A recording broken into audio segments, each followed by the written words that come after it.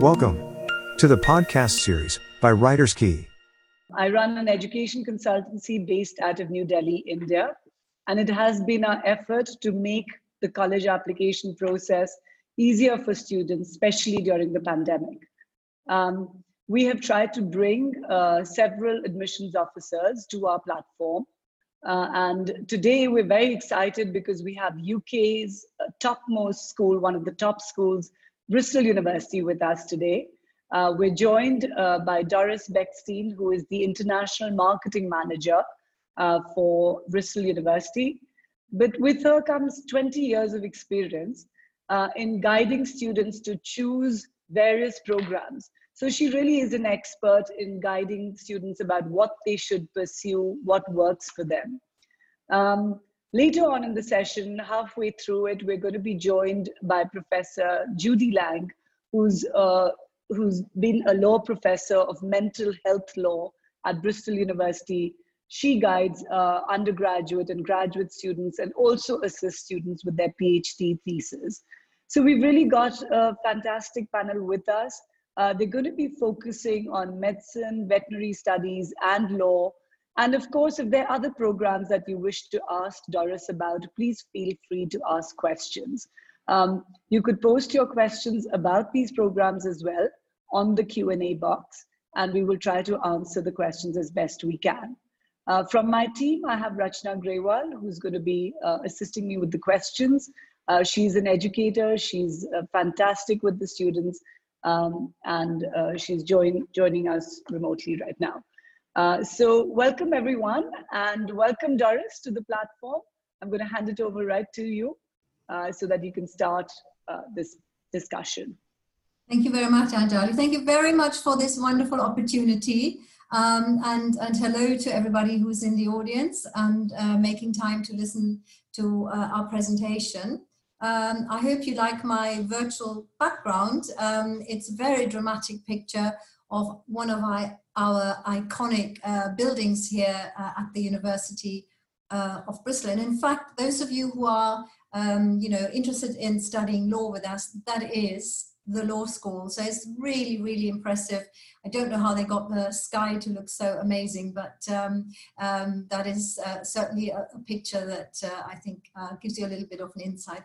Now, as Anjali mentioned, I will be joined halfway through by one of our law professors. But what I also wanted to let you know is that we do have an office in Delhi itself. So there is an office, here is the, I hope you can see this is the email address. So if you have any questions, if anything occurs to you afterwards and you've forgotten, this is how you would be able to reach us in any event. I want to say this to you because, of course, we are here doing it like this because of COVID. So I want to address some of the anxieties among students and teachers and parents out there. So the UK is actually really, really within the university sector in particular for what we are dealing with. And we are opening buildings even as we speak. Now, everything we do this year, and that would be affecting this intake, which is only delayed by about a week, is to do with self-safety, of course. You know, we do have to involve people in isolating or in distancing or wearing masks and things like that. I'm in my living room at the moment, so, I'm safe. But, the university has strict rules there, and we obviously take account of that. If anybody wants to see what we're doing and how we're doing it, if you see here at the bottom, go to our main page and just click on the coronavirus link, and then you can see what we're doing. We're doing amazing things, not just the things we have to do to keep you safe and ourselves safe, but also our many academics, because we're a big university, not just law, are involved with research and active work to combat this virus. So, it's a really big deal for us to get that right. Again, this is when you clicked on that link. Here you can see for prospective students, I understand many of you are not looking for this year, you're looking next year, that's fine. But it gives you a flavor of what we how we welcome our students. And we're not unique in that. All universities in the UK take great care about health and safety here. Now, here's just a little bit about the university itself. It's in the southwest of England. I'll show you a map in a little while. But some key facts here. We are what's called a red brick university. We are an older university, quite traditional. We have 6 faculties, and we span pretty much any academic subject that you might be interested in. But my number one fact here is that we were, in fact, the first university to admit men and women on an equal basis. That was not always the case. And when I did some research into this, I was fairly shocked to find that Oxford and Cambridge were really, really late in doing this. So they discriminated against female students up until the 1940s. Just imagine that. That is, you know, a weird fact there. We're linked to 13 Nobel Prize winners, again, across different sciences and areas. And our current chancellor is a Nobel Prize winner in medicine. So, you know, this is a serious institution. It has solid foundations. We're home to about, in total, 27,000 students, and we have about 100 different nationalities. And our faculties are loosely grouped into those areas there. So we pretty much have everything, I would say, apart from, if you wanted to study like textile design or fine art, we don't do that. Apart from that, we pretty much cover it all. I know rankings and reputation are really playing a big part in students' decisions, you know, where to go and perhaps even what to study. So I thought I'll show you that here. We are ranking really highly in the UK and also worldwide. But also what I like to point out is this lovely picture here, because that is in fact the law library. It's still a real library. Everything seems to be virtual and digital these days, but we do still have proper, really, really nice libraries, of course, as well. So the rankings are good. Very important, of course, is that it's a very good university for future employment. We do understand that that is a big, you know, a part of making the decision. So where we are is in the beautiful southwest of England. It's about 90 minutes, a little bit over 90 minutes by train from London. We have an international airport. We do advise you to, from India though, you're better off flying into Heathrow or any of the London ones, because it's actually easier for you. Otherwise you'd have to change maybe in Paris or somewhere. You know, it's not the best journey to do when you are on a long international journey. But you can see we're here by the coast. And it's called the Southwest. It's the West Country where other people, they come on holiday to us because it's very mild usually. And it's also, you know, it has a lot of attractions, beautiful. The city itself has been named the best place to live outside London, kindness city, green city, city of film, coolest city. It just never stops. I'm sure I should have updated this there. I'm sure there was a recent one where again they've confirmed it was a very, very high ranking students life city as well. And the picture you see there gives you a flavor of our harbor. We have a beautiful harbor, but because we're an old city, the harbor isn't up for, you know, like big tankers or anything like that. It has pleasure yachts and things like that. So it's beautiful to look at as well. This is the city center itself, and this is Park Street. And the reason I'm showing you this is not just to show you the scale of the city. It is about 600,000 inhabitants, which is not large by Indian standards, but large by the UK standards. We are, in fact, the only other city outside London that positively contributes to the economy of the UK, because we have so much, you know, buoyant economy. It's a really buzzy, rich city. But the reason I'm showing you this is that that is, in fact, the sort of artery going through the main area of the campus, because we have a city center campus. When you choose your university, it's really important to think, well, I'll be there for at least 3 years, maybe 4 or 5, and maybe I'll stay there a bit afterwards to work. You know, you want to pick your university and also the campus wisely. So we're city center campus. That means you're right in the heart. It's busy, it's buzzy, but you are still just as safe, you know, in your bespoke accommodation as you might be anywhere else.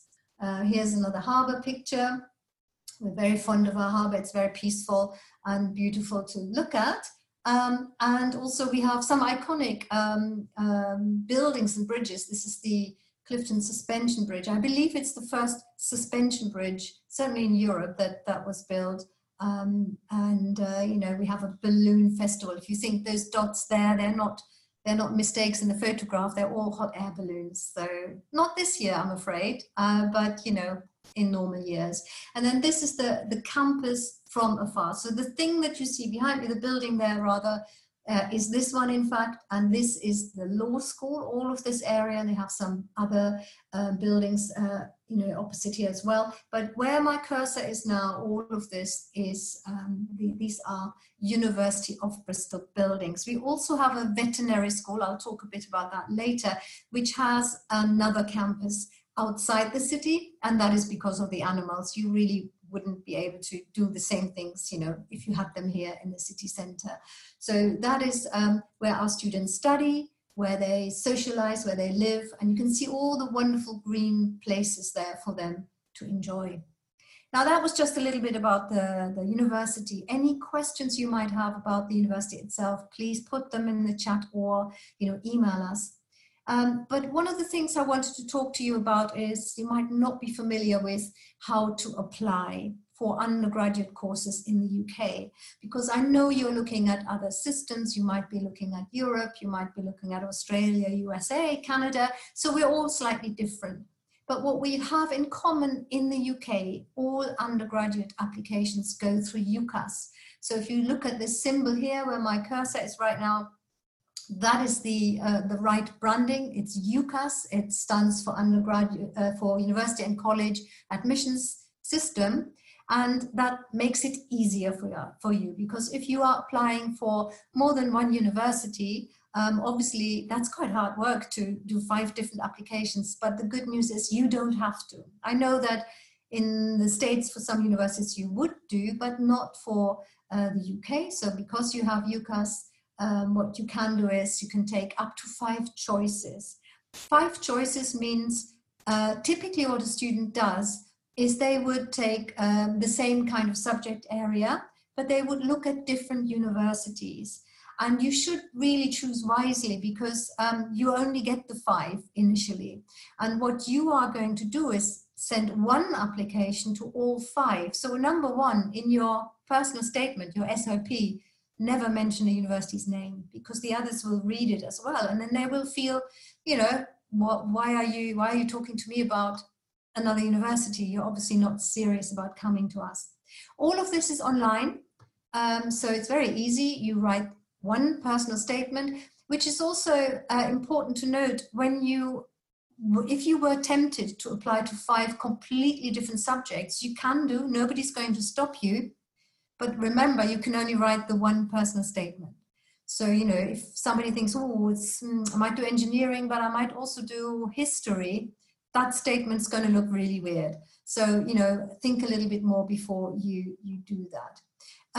The school reference is part of this application. That comes from your school, usually your school counselor, or somebody who looks after. It could even be a teacher, or it could be the principal of a school. Each school does it differently, but it's quite often the school counselor who will give us an idea of what kind of student you are.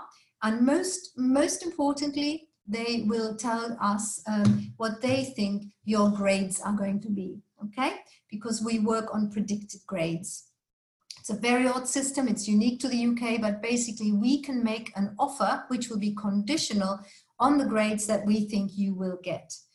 So you don't have to wait until you have your grades. There's a fee for this. You have to do it all online. You could just choose one, then it's a little cheaper, but most students apply to 5 different choices.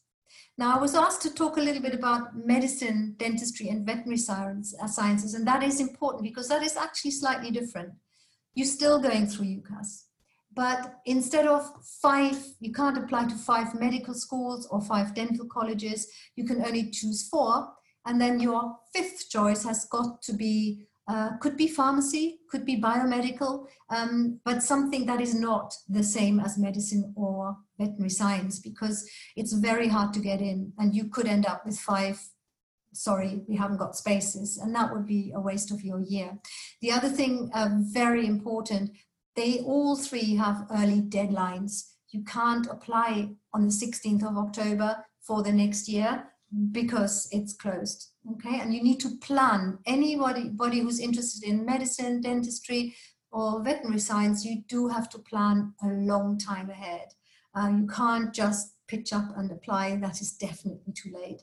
Other courses, let's say you are going for engineering or computer science or something like that, English, they have a 15th of January deadline for the same year. We're starting usually September. So you have more time there, but not for those specific ones. All those 3 areas are 5-year courses, not 3 or 4, they're 5 years. All of them require some kind of extra little bit. So for medicine and for dentistry, you have to take the UCAT in our case. Other universities might ask for BMAT. Those are online tests to test your aptitude for the subject, okay? So just put those abbreviations into your search engine and you'll get to the right website. They can ask for work experience. The veterinary science requires it, for example. And medicine and dentistry, but not veterinary sirens usually ask for interviews. And I'll talk about the interviews a little bit later. They all really need you to have chemistry. So you've got to be good at chemistry. So if you're doing IB, for example, your higher level should have chemistry in there, ideally biology as well. If you're doing A levels, must be chemistry included. And if you're doing CBSE and all the other Indian qualifications, which we accept, of course, you need to be in the stream that gives you chemistry, because that is very much what you need. Please remember, this number of seats of these is capped. Okay, we can't just admit, because you can imagine how difficult it is to, staff this and the equipment needed. Now, if you're doing medicine, this is the degree you want to get to, and check out that it's definitely recognized by the General Medical Council. That is your step to becoming a doctor. Dentistry has a similar council, and the degree called there is a Bachelor of Dental Science. And the veterinary science is recognized by the Royal College of Veterinary Sciences. So they're all very similar. They have those professional qualifications at the end, or accreditations rather. Now, what's a little bit different about Bristol is when you do our veterinary science one, so this is only for the vets, not for the others, we have pretty much worldwide accreditation as well. So you could become a vet with us, study with us, but you want to work in the US as a vet, or in South Africa or Canada or anywhere, then you can do that too. So that's worth looking at. Now, these are the interviews. I wanted to talk a little bit about that. We, in general, call them MMI, so multiple mini interviews. And most of the time, for most universities, certainly including mine, they have got to be in country, because we cannot take 7 different people will interview you. And we do these all the time from November till March. We have them every week. So we can't really send 7 academics out on the road and do it overseas, or we can't do it virtually either. They might change this after this year, but the current position is you have to come to Bristol for those. We do try and coordinate that if you have 2 interview invitations, that we don't ask you to come to the UK twice, so we try and coordinate the dates there. So these are, in Bristol, they are 7, so you have 7 mini interviews, and they last in Bristol 6 minutes, and you have one after the other. They're meant to put you under pressure. They're meant to try and find out what kind of person are you. They're not looking for medical knowledge, not even for science knowledge. They're looking for aptitude, and so you'll be given scenarios. You'll be needing to defend a decision you might make in terms of an emergency, for example. They're just observing you. And a big tip here is, please dress nicely. Please be open and presentable, because sometimes students get very nervous and they forget that they are actually in an interview situation. They should present themselves really professionally, because that does make a difference. So, bear that in mind. So the MMIs, and if you go online, often you can find a lot of information how to prepare you. Now, what I'm showing you here, this is the admission. Doris, may I just interrupt you, because there were a couple of questions around the interview process. Yeah. So I think you have answered how many stations are there on the MMI at Bristol. Mm-hmm. There are, as So well there's as 7 for Bristol, but in some okay. universities you might find 8 or maybe 10. We've just decided on 7. Okay. And of course, there's that big debate about whether September 20th is going to be online or face to face. Will they be able to? Yes. And So, when would you have clarity about that? sorry, was that about the interviews or the? Yes, yes. Yeah. Okay. Interviews. Well, this has not been decided. I would imagine they might be face to face because the earliest interviews we can have are usually for my university, usually in November. Right. By that time, I think the entire country is hoping that we are back to pretty much normal. Now, if that's not the case, then they need to find an alternative, and I would imagine it will have to be virtual at that point, which is an advantage, of course, for students from other countries. And frankly, I would be also relieved about that because it makes it more accessible. But I can't give you an update there yet. Now, when you apply, so let's say somebody applies by the 15th of October this year, for next year, they will be very clearly instructed what it will be. Yeah, so Sure. you need to wait until then. What I'm showing you here is from our admission statement. This is public. People can find it. Just go on the course and look for admission statement. This is for medicine and also for dentistry. This is how they make decisions so that you are in no doubt how are they deciding. And you can see when we start here, first of all, you got to fit our minimum criteria. So that means you've got to have chemistry and it's got to be at a certain level. In terms of CBSE, we're usually looking at 90%. And you know, you need to check out what we are asking in your system. In A levels, it's AAA. In IB, I think it's 36. So, you know, it'll be published on there. That's the minimum. You know, there's no flexibility. There's no clearing. This just doesn't happen. The next step is the UCAT. That's both at my university for dentistry and for medicine, not for veterinary, but for these 2 courses. So big tip here, if you're looking for medicine, don't pick a mix of universities asking for UCAT or BMAT, because you can't really prepare for both of those. Pick all of them to be asking for UCAT or all of them for BMAT, okay? The majority asks for UCAT, I would say. And then start in the summer investigating, booking a slot to do your test. It's an online test.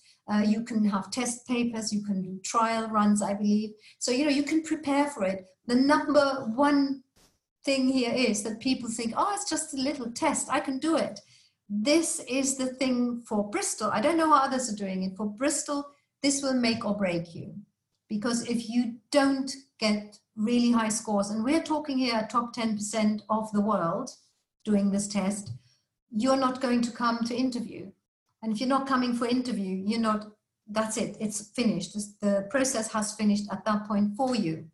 Now, coming for interview, if you are invited for interview, that is a brilliant sign, because for medicine, that means you have a 75% chance to be made an offer. So the big hard work is done with the academic side, with the UCAT. If you're doing dentistry, they also look at the personal statement quite closely. But the first goal for you really is to make that leap. Get the best UCAT score you can to make that leap to interview, because if you have the interview, you are 75% certain that you can get an offer of a place.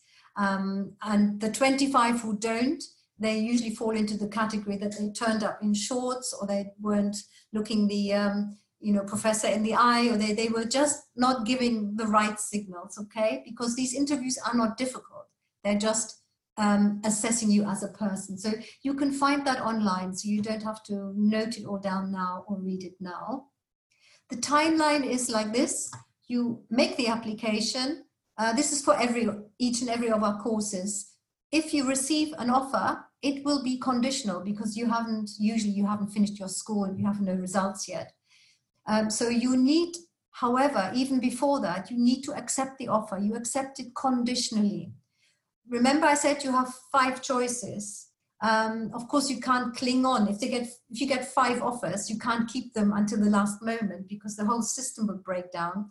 At one point, you have to decide on 2. One will be your firm choice. Hopefully that's Bristol, where you say, if I get my grades, I'll definitely go to Bristol. That's called a firm conditional choice. And then you have a backup, which is your insurance. That means it's still a good choice, and I would like to go there if I don't get into Bristol. Okay, so it's insurance, so we call it an insurance choice. Then you get your results, and then the moment of truth, if you got your results for Bristol, you're in, automatically in. And if you didn't, but you meet your insurance still, then you're in there. And if you didn't get any of those, then you say, okay, that was not very good, but I can go into clearing. Okay, so it's not the end of the story. However, for medicine, dentistry and veterinary science, usually they're not going into clearing. So, put all the effort if you're looking at those. When we're talking about law later, law can go into clearing because it's a much bigger course, so they don't fill up that quickly. After that, it's all the practical things. So you're looking for for accommodation. You need your visa and all, you book your travel. So those are all the practical things, but at any stage will you get a lot of information about these different things that you have to do at that point. Look at the visa side. You will need a tier 4 visa usually to study there. You can still work. You can work up to 20 hours a week. If you are studying medicine, veterinary science or dentistry, you won't really have much time because you are very busy, very, very busy indeed. But other courses, often students have a part-time job as well. So this is all information you can find out online, and it's not right now, not so important to you. We do have this on our website as well, so please refer to the website as well. This is new, very new students, and that will include students who are listening now. If you are graduating after next summer, or including next summer even, you can actually stay back for 2 whole years and work without a work visa. That's fantastic news. That's brand new. The UK used to have it and then they didn't, and now we have it again. So that makes sure that, if you are wanting to find some employment, you don't have to get a sponsor, you don't need another visa, you just have those 2 years. I think as long as Judy's not here, I'll just briefly talk to you about our accommodation. Watch out when you're choosing your universities as well. Watch out what kind of accommodation guarantee you have. We give a guarantee to international students and even to our home and EU students. And then, make sure you understand what kind of accommodation they have. For first-year students, undergraduate students, it's often a very big issue. So if you have questions around that, we're joined by Judy. That's fantastic. Let me just see. You won't need to worry about that. Just briefly talking to you. There's lots going on in Bristol, in the city. I know if there are any parents listening or watching this later, you don't have to worry. Your son or daughter will be looked after really well. There's lots that we give you before you arrive. There's a lot of societies we have to look after you whilst you're there. And if you are a very gifted student with other things, other than academic things, please bring it along. So we have, sometimes very gifted classical dancers. They give performances. I'm not sure which student that is, but, that's a regular student. Do that as well. Please, bring this to the university. And then finally, because I know parents do worry about, will there be enough, nice Indian type food? Yes, there is. Bristol is a fantastic city with lots of nationalities. We have wonderful restaurants, all kinds of different restaurants here. I put up 2 extremes. If you like a modern twist on Indian fusion, this is an upmarket restaurant here called Nutmeg. This one in the middle is it's South Indian cuisine, really, really authentic, really good. And you can see Krishna's in, they're delivering because they're probably not open yet. And then if you want to cook yourself, yes, tell your mom and dad, it's all here. I can buy anything, pretty much any spice you might possibly need. It's a very cosmopolitan city in which to live. Now, this is it from me. And you know, as you'll have my contact details. You can see we have an India office. You can get in touch. But if you have any questions, I don't know. Are there any right now for me, Anjali?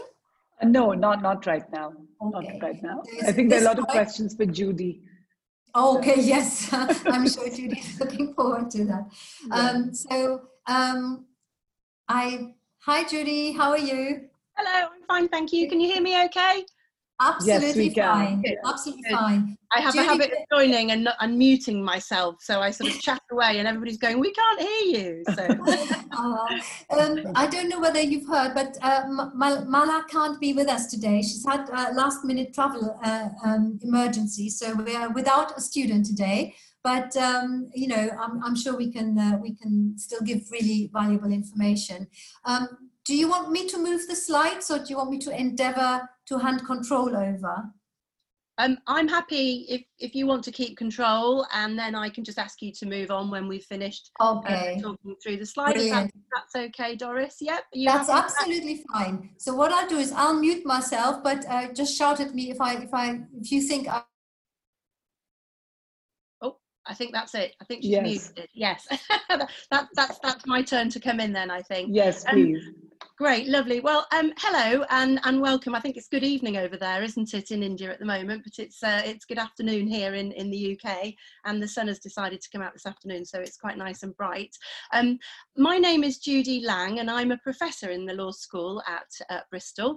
My area of expertise is in health law, so I'm very interested in looking at the relationship between doctors and patients and the kind of legal regulation around that in a lot of different areas of our lives, from birth right through to death, and that's one of the units that we actually offer at the University in Bristol. We have an excellent reputation for teaching health law, but I'm also the student admissions director at the moment, so I've been responsible for sort of liaising with our central admissions team and coordinating admissions in the law school. So I feel as if I can talk to you a little bit about what it's like to teach law, but also with my admissions hat on as well.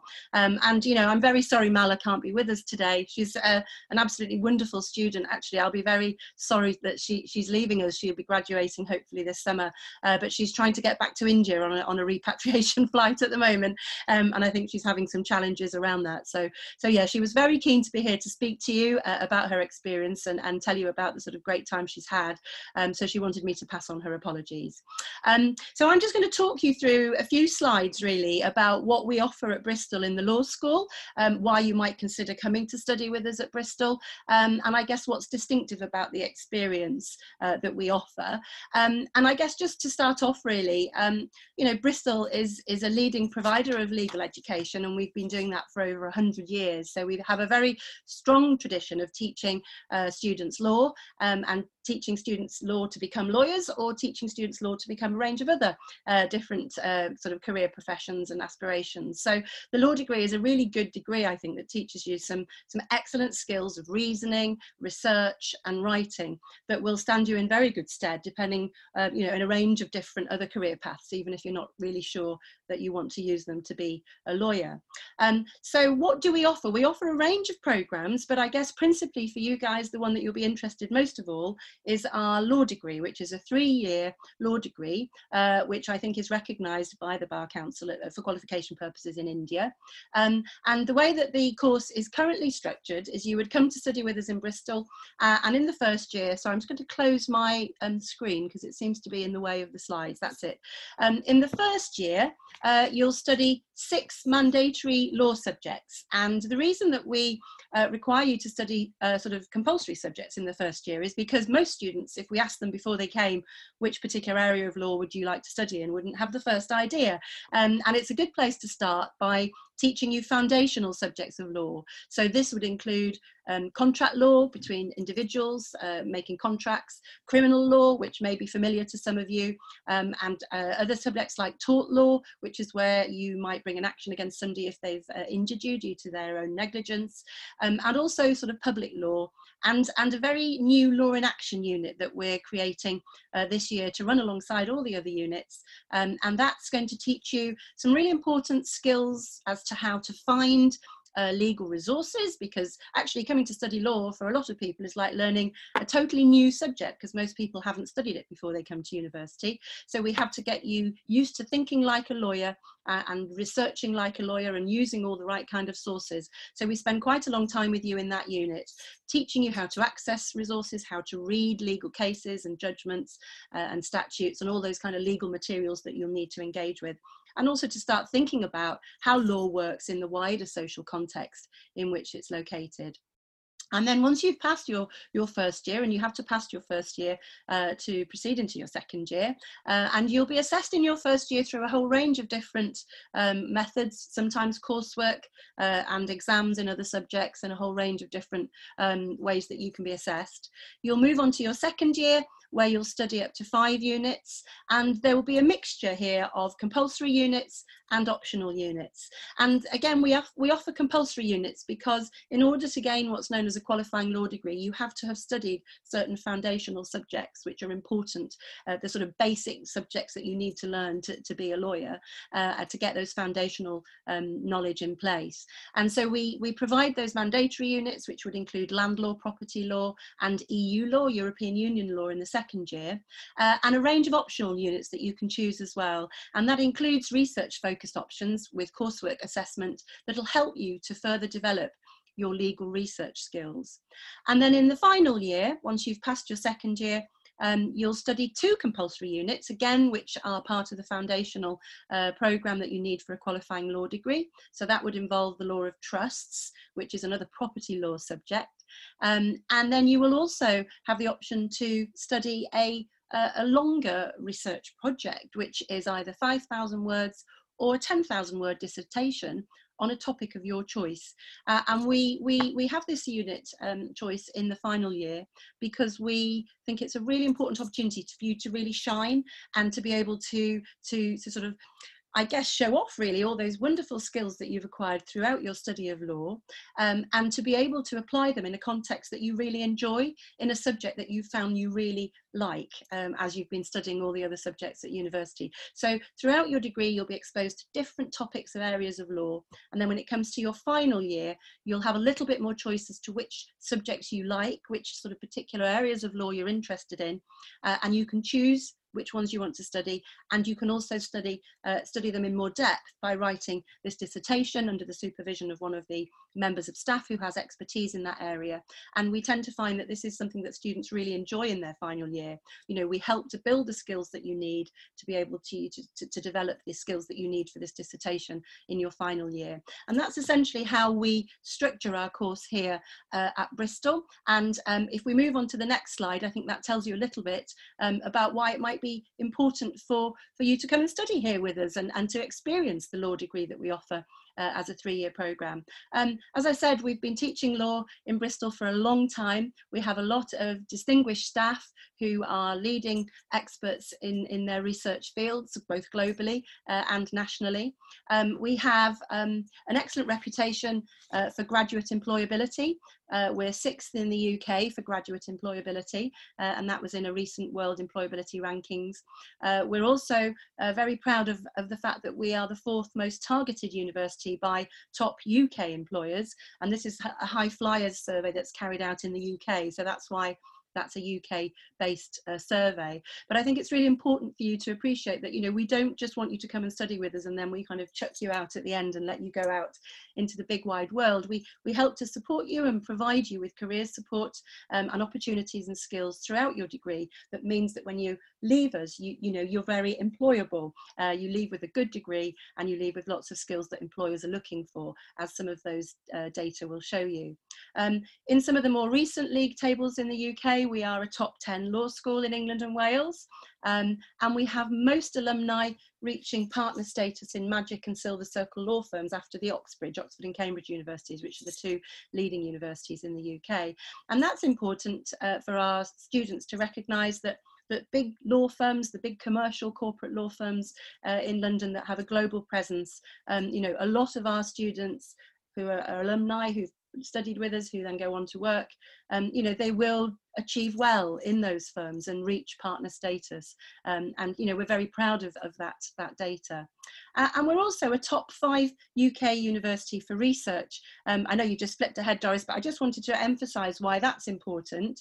And it's because when we teach you what we do as research. So I teach health law to my students, and I also actively research health law, and that's what I'm really interested in. And it means that I'm doing research, cutting edge research in that field, that I can then hopefully mean that comes through in my teaching, and it enriches your experience because you're being taught by people like me who are really passionate about what we teach and who are also doing cutting edge research, and obviously that we're leading experts as well in the areas that we teach. And that's why it's important for you to look at universities as well that offer good research credentials, because it means that the teachers that you have will be actively researching, their knowledge will be up to date and engaged and relevant to what you're doing. Thank you, Doris. We can move along to the next slide if that's okay. Yeah, so in terms of you know, the law school and how we teach, a lot of our teaching takes place in small groups. So we tend to, in law, and this is very similar to other law schools in the UK and I think across the globe as well, we tend to teach with a combination of large group lectures where everybody in the year will come along and be taught a bit of information about a particular legal topic, and then you will take notes and listen to the lecturer, and you'll go away and do a little bit of reading and preparation for a smaller group session. And in Bristol we try and keep our groups about 8 students on average typically. Sometimes it can be slightly more or slightly less depending on different subjects and demand for different groups. But generally we're very proud of the fact that we like to keep those groups as small as we can, because it means that you can develop your confidence. You know, it can be quite scary coming to university for the first time and having to talk about a subject that you haven't studied before. And we want the tutors to have a small nurturing environment that we can create where you feel that you can grow in confidence and work with other students in your year group and in your small group to work out what the solution might be to a particular legal problem, to work out what the answer might be to the particular question that you're being asked. And it means that you develop not just your legal knowledge, but also those skills that are important about being confident, being able to articulate, communicate orally, and work together in groups with other people, as well as independently on your own as you prepare for your tutorials. So law is a subject that involves, as you can see from that picture, a lot of reading, a lot of talking about problems, a lot of talking about the legal issues and trying to work out the solutions to them. And we're very proud of the fact that in Bristol we try and combine the larger group tuition with those smaller group sessions so that you can have a real opportunity to discuss and debate in smaller groups. Thank you. Doris, would you like to move on? Brilliant, great, thank you. So just also a little bit about what else we offer. I mean, obviously we have academic staff who offer you subject support in relation to the different subjects that you'll be studying, but we also offer a wide range of other support to our students in the law school. From day one, you will be allocated a dedicated personal tutor, and that person is usually an academic member of staff like me or any of my colleagues in the law school, and we will be allocated a small group of students in each year group who will be our personal students, and we will be their personal tutor hopefully throughout their career, their degree. Sometimes staff leave and we have to replace them with other staff, but on the whole, if your personal tutor sticks around with you for the whole time and is working at Bristol in that time, then you will be able to meet with them and talk about extra issues that might be interest to you, such as career options, career advice.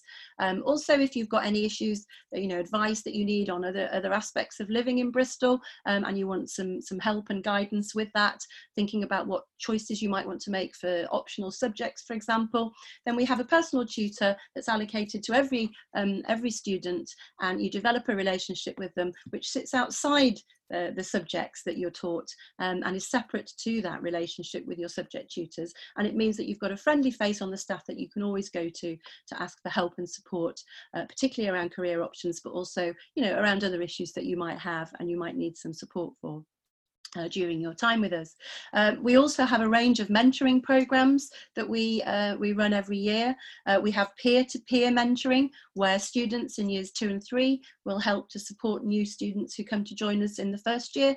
And we're very proud that that's a very expansive program.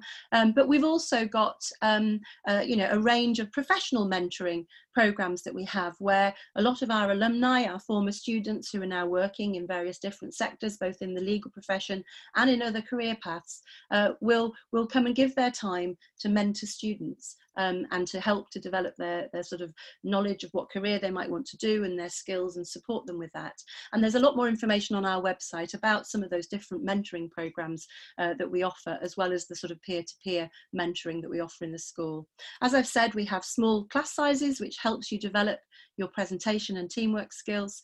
And we also have a number of units where we want to expose you to kind of how law works in the real world. It's not just about how law is in the books and in statutes and in judgments and legal cases. It's all about looking beyond that and seeing how law works in the real world. So we have a unit which is called Clinical Legal Studies, which is an option that you can take in your final year. If you're interested in doing pro bono, a sort of legal advice in our law clinic, then you can take the Clinical Legal Education unit, and that will actually give you an opportunity to reflect on what it's like to be a lawyer, giving advice to clients, and some of the sort of skills that you might need for that. So, you know, we're really proud of the sort of range of options that we offer, which offer you some of these opportunities to experience how law works in the real world. And you're obviously taught by leading experts, as I've said, who often bridge academic work with some of the research that they do in the real world, that sort of practice and policy making, which is really important, I think, for you as students when you come to Bristol, to know that we're not just going to ask you to read lots of books and think about what the law is written down. We're going to actually want you to think about how the law works in the global world that it's working in, because obviously we have a number of units that span across international boundaries as well, and I think that's important for you to be aware of when you come and study with us, that's important to our teaching and the ethos that we have in the law school. Do you want to move along, Doris? Yeah, so employability support is available. Would you like to just pop up all the different, that's it, lovely, thank you, Doris. We're in the law school. We, as I've already said, really don't want you to think that we're coming along, we're just going to teach you a legal subject. We want to, help you to develop both personally and professionally during your time at Bristol. And we do that by trying to make sure that we give you lots of opportunities to dip your toe into lots of different career paths that might be of interest to you, but particularly law, if that's one that you're interested in. And we have a dedicated employability advisor, so a careers advisor who works in the law school and who can meet with you individually to talk to you about your career aspirations, help to work on your curriculum vitae if you want to make any applications, and help to guide you through that process of applying for jobs and thinking about where you might want to end up when you leave university. We also have, in conjunction with the Career Service, a range of workshops that we run around different skills and different careers that might be of interest to students. And we've also got a lot of student societies. We have award-winning student societies at Bristol. Again, there's a lot of information on our website about our student societies, but they span a whole range of different subjects. And I think that's really important for us because, we're a big law school. We have lots of staff, and we have lots of students who have lots of diverse interests, and we have lots of different areas of law that people are interested in. So our student societies actually cover a lot of those different areas. So I know in my area there's a medical law society, there's also an employment law society for those who are interested in that. There's a diversity and equality student society, a women in law society. So it covers lots of different areas that you might be interested in, that you can get involved with during your time here. Would you like to move this? Oh, there we go, brilliant. The other sort of aspect is, I guess we're very proud of the fact that a lot of our former students, our distinguished alumni, come back and come to visit us. They like to keep in contact with us because they're proud of the time that they've spent with us, and they want to come and talk to us about the work that they're doing. So we have a distinguished alumni lecture series, and that's usually followed by a reception where you can meet and speak to some of our alumni and talk to them about their work and start networking to be able to make those connections.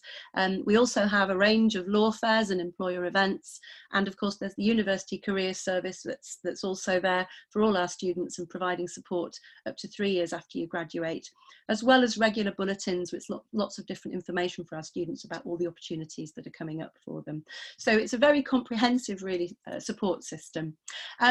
Yeah, this is a slide that shows you some of our students after one of our graduation events. I think these were some of the students who won some awards, and I think it shows you a high, the sort of diversity and inclusive nature of our student body. We have over 40 countries represented actually in our student body, so we're an inclusive and an international law school.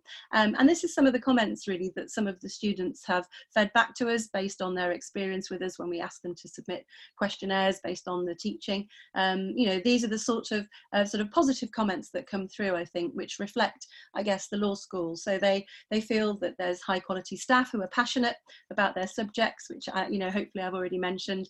I think I know Doris has talked to you about the university and where it is, but the law school is based in the Wills Memorial Building, which is an iconic building, historical building in Bristol, and we're very proud to be based there and have an amazing library, which is a very inspiring place to study.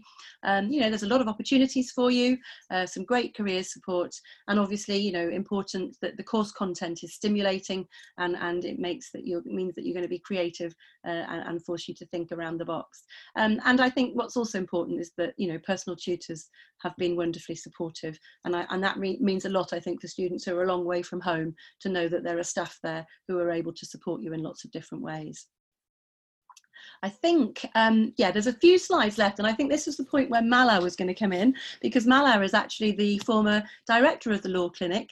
So I'll just say a couple of words about a couple of these slides, because I don't know as much about the sort of student sort of side of the Law Clinic, but I think I've mentioned to you that one of the opportunities that you can take part in is to take part in giving pro bono advice in our Law Clinic.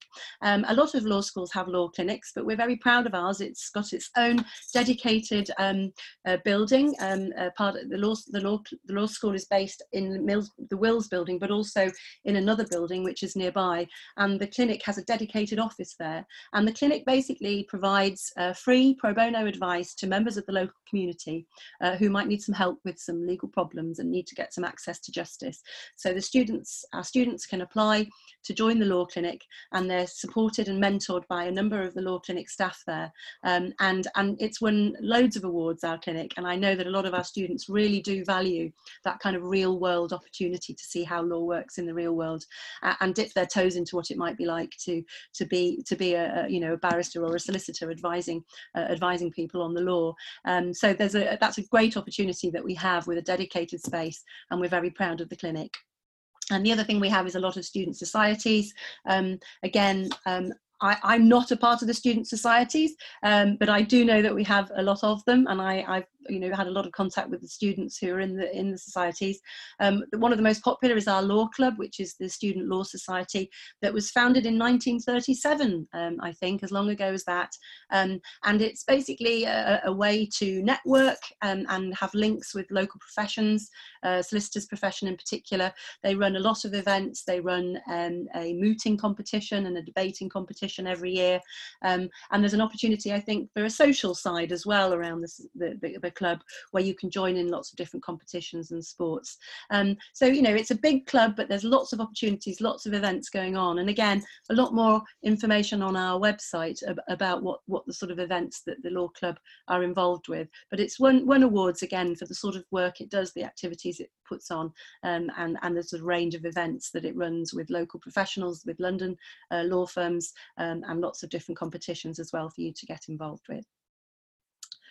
And I think that's the kind of slide that says there's mooting, debating and negotiation. And these are sort of important skills that lawyers need to develop. And these are important events activities that you can get involved with in the law school, where you can practice some advocacy skills, you can practice debating and mooting, and negotiation skills, where you have a team who tries to negotiate a deal like lawyers would do in the real world. And again, that's something that the law club is actively involved in, putting all these different sorts of events. And I think, is that the last slide? Yeah, these are some students who've run some recent awards, I think, for getting involved at the bar there on the left. And there's Mala, that's the lovely smiley Mala there in the picture on the right, who was going to join us today, but unfortunately couldn't. And she's the outgoing director of the Law Clinic. And, you know, I know that they've won a lot of awards for the amazing work that they do with members of the local community. And yeah, they just get really stuck in, and it's been a fantastic opportunity for a lot of them to get involved with. And I think that's it, isn't it, Doris? Yeah, brilliant. Just as a testament to some of our students. Yeah. I think there's some questions now, Judy. I'm very happy to take questions. I think there was a couple of testimonials there from some of our alumni. Oh yeah, the one thing you did want to mention was the scholarships, I guess. Is that, Doris, at the end? Did you want to talk about those? Yes. Yeah. So we do have a fantastic scholarships scheme, actually.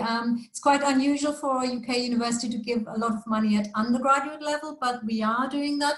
So each year we're looking at about £500,000 to give to international students. So that's only undergraduate and only international students. We also have specific law-based ones. So there are, they're called Global Justice Scholarships. So law students get kind of like, you know, another choice as well. They can apply for the whole scheme and that one as well. So that's quite a generous scheme. So yeah, I think that is pretty much it in terms of the last one. But questions for Judy? Yeah, no, fire away. I will put my screen on so I can see. There we go. Hi, so there are questions around law, questions around medicine, and also there's a question around film and TV studies. Okay. She's been waiting really patiently about, and I'm just going to, you know, quickly ask you, she wants to know more about master's programs in film and TV studies, and also whether distance and blended learning is offered. Can I just very quickly take that? So yes, distance learning is not something before COVID that we've done a lot of, but of course with COVID now we're all getting very professional at this and preparing for these options.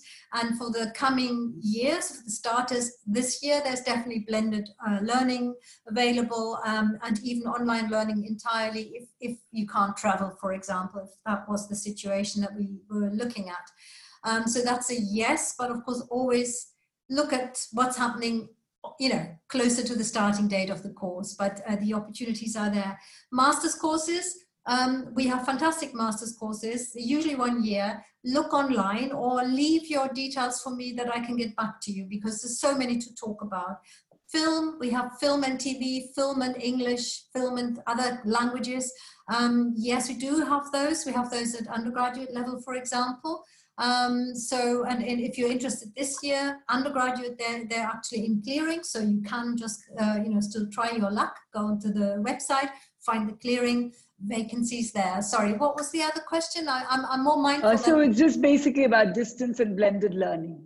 That's it. I mean, I'm more mindful that we use, you know, Judy's expertise for the law questions. That would be great. So one of the questions is, if you're a history undergraduate, is that a pathway to law? Yeah, I mean, you don't have to, well, in the UK, you don't actually have to study law to become a lawyer. And in fact, my own husband studied geology, and he's now a lawyer that works in the renewable energy sector. So he's kind of combined both of his interests in that area. So yes, you could study history, and then you would have to take some extra qualifications when you leave university before you can then take the vocational qualification to become a solicitor. So yeah, so the options are still there if you want to be a solicitor and even a barrister. Although the one thing I will say about studying for a law degree, I mean, some people are often a bit anxious about taking law because it's a new subject. They've never studied it before. They have no idea what it's about. And then they sometimes think, well, I'll study history because at least I know what history is about and I know I like it. And that's great, but actually doing a law degree will actually help you to work out whether actually law is something you really want to do and give you more of an in-depth knowledge. That you can spend 3 years studying the subject and working out if it really is the subject that you like, and in particular, is it the sort of, what area of law do I like? Because if you study a history degree and then you do the professional qualifications when you leave, you don't get that exposure to the range of areas of law.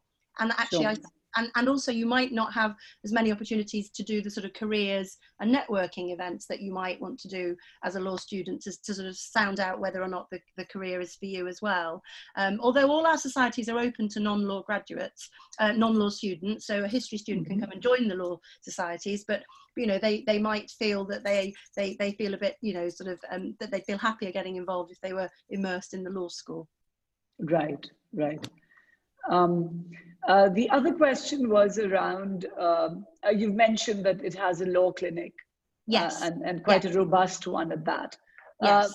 Is that where the pro bono legal work is also where the students can carry out pro bono legal work? Yes, that's the pro bono work. It's our law clinic, and it's providing free advice to members of the local community. Right. It's a big law clinic. You know, we have 3 members of staff who supervise and work with the students. It's got its own dedicated, you know, new office suite that we're very, very pleased with to have. And there's also, though, a human rights clinic that we offer, which for people who are perhaps interested in a bit more human rights related work experience, our Human Rights Implementation Centre has a human rights clinic open to students studying those subjects. And that would be a different type of advice. That would be advising sort of non-governmental organisations and civil society on human rights issues from across the world, actually, from different parts of Africa. We have lots of expertise there. So again, you know, there's different ways that you can actually sort of get involved with that sort of pro bono work. Right. And post-COVID, you think the job opportunities would still be relevant for international students? So in what sense do you mean there? I think they worried whether there would be sort of, you know, the kind of visas they would get, would you know, international students be hired by law firms? Those sort of questions. I mean, I think in terms of the visa situation, you know, I think that's very positive, isn't it, Doris, in that there is now that sort of 2-year period at the end. And sorry, did you want to add anything in there, Doris? Well, one of the things, another question I often get is with Brexit, you know, people are concerned, what is Brexit good for us or negative for us? I would say for an international student, it's an opportunity, because a lot of the Europeans who, you know, now find themselves in a country that doesn't particularly, you know, give them any advantages, they might leave. So there would be more opportunities, certainly not less. I can't see that. And post-COVID, you know, nobody can really guess what there is, but the main thing is that if you're qualified, you know, often you find that those jobs, I mean, people will always need lawyers, for example, or doctors or engineers. They always need people with qualifications. So the more you do for yourself, I think the better your position is. It's never been as easy as now, as it's being made now, to stay on and work for Indian students or any international students. So the opportunities it's a crucial year, I think. Yeah, and I could just say, I mean, obviously none of us know quite what's going to happen with COVID, and, you know, there are concerns about the economy, but lawyers are always, you know, in demand if that's what you want to do. And, you know, I think we will do what we can to support you. Sorry, that's my phone ringing. I do apologise. This is the delights of working from home, isn't it? When the landline carries on ringing. I'm hoping somebody else will answer it, because I don't want to have to do that now. At least my dog hasn't started barking as well, so we're okay. You know, I think that, you know, the legal profession will always be needed, particularly in challenging times. You know, and there'll be a lot of legal challenges post-COVID and post-Brexit, I think, in this country, that will need lawyers to get involved with that. And, you know, particularly from me, from a human rights point of view, I think COVID has raised a lot of challenges there. And I think there'll be a lot of work for lawyers for quite some time, picking up the pieces of that. So you know, I don't think, you know, we can predict really what's going to happen in 2 or 3 years' time. But certainly, as Doris said, at least if you come and you have a degree, then you've got a qualification, and then you know, you can build on the other skills that you need to help you with that career development. Right. And there's a question around the LNAT essay for admissions. Does Bristol factor in the LNAT essay? Yes, and is there an interview in the Bristol law admissions process? No interviews for the majority of students. Mature students we might interview, but that means anybody over 21 who's coming to us. And yes, we do. We're one of the group of universities that requires the LNAT, which is the National Assessment Test of Law. There are more details available on the LNAT website for that. And I know that they are making allowances for COVID in local test centres around, the world, depending on local conditions at the time. So it's important to have a look at what the information is there. And there's two elements. We look at the essay and we look at the multiple choice aspects. And there's lots of examples on the LNAT website as to what the test involves. Sure. There are a couple of, I think the law questions are pretty much, there is one last question about, one of them needs help in choosing the program for a postgraduate in law. Okay. Yeah. So maybe they can reach out to you. Yes, by all means. I mean, we offer a wide range of different programs for postgraduates, so I can understand if they're not sure what they might want to do. But yeah, I'm very happy if anybody wants to get in touch with me afterwards and follow up with an email. I'll happily reply. Sure, that sounds great. Doris, there are a couple of questions around the medicine part of it, which is, I think you've covered that though. What tests are needed for medicine in the UK is BMAT and UCAT. You've addressed that. There was a question around scholarships and availability for the cost of studying medicine. I've read that's rather less good news. There really aren't any. And you're right, the cost of studying medicine, dentistry or veterinary science is much higher than any other courses because of clearly, the whole infrastructure required. You find higher fees for longer plus no scholarships. I'm afraid that certainly not from the institution. I'm not sure whether, externally you could try, for some countries actually actively sponsor students into medicine. So some countries like Mauritius, for example, they always pick the top scholars and then they pay for them to do medicine, but that's not every country can do that. I think it's pretty much a long haul financially, and no scholarships from the institution for that, I'm afraid. Right. There's one more question about, is it possible to progress to these programs after attending the foundation program for science? If you are intending to do this, you should actually look on our website because we have a bespoke foundation year ourselves, which leads to medicine or dentistry or veterinary science. So go on our website, look at the School for Health and just put in International Foundation Health or Science or Medicine and you'll get onto that. Now that one is owned by us and it is meant to get you to that point. What it can't do, it cannot give you a guarantee that you get a place. Remember, the places I mentioned before are capped. There are very, very few places. For dentistry, I believe it's 4 places for international students each year in this university. So it's tight and competition is really high. But what they do guarantee you on that course, once you've done that foundation course with us, but it has to be ours, that you will be put forward for the MMIs, for the multiple minute interviews, okay? And remember what I said before, once you're on the interview, the chances of you actually getting an offer are very high. They're very high. So that is the advantage you're getting. Nobody can give you a guarantee because it is so competitive.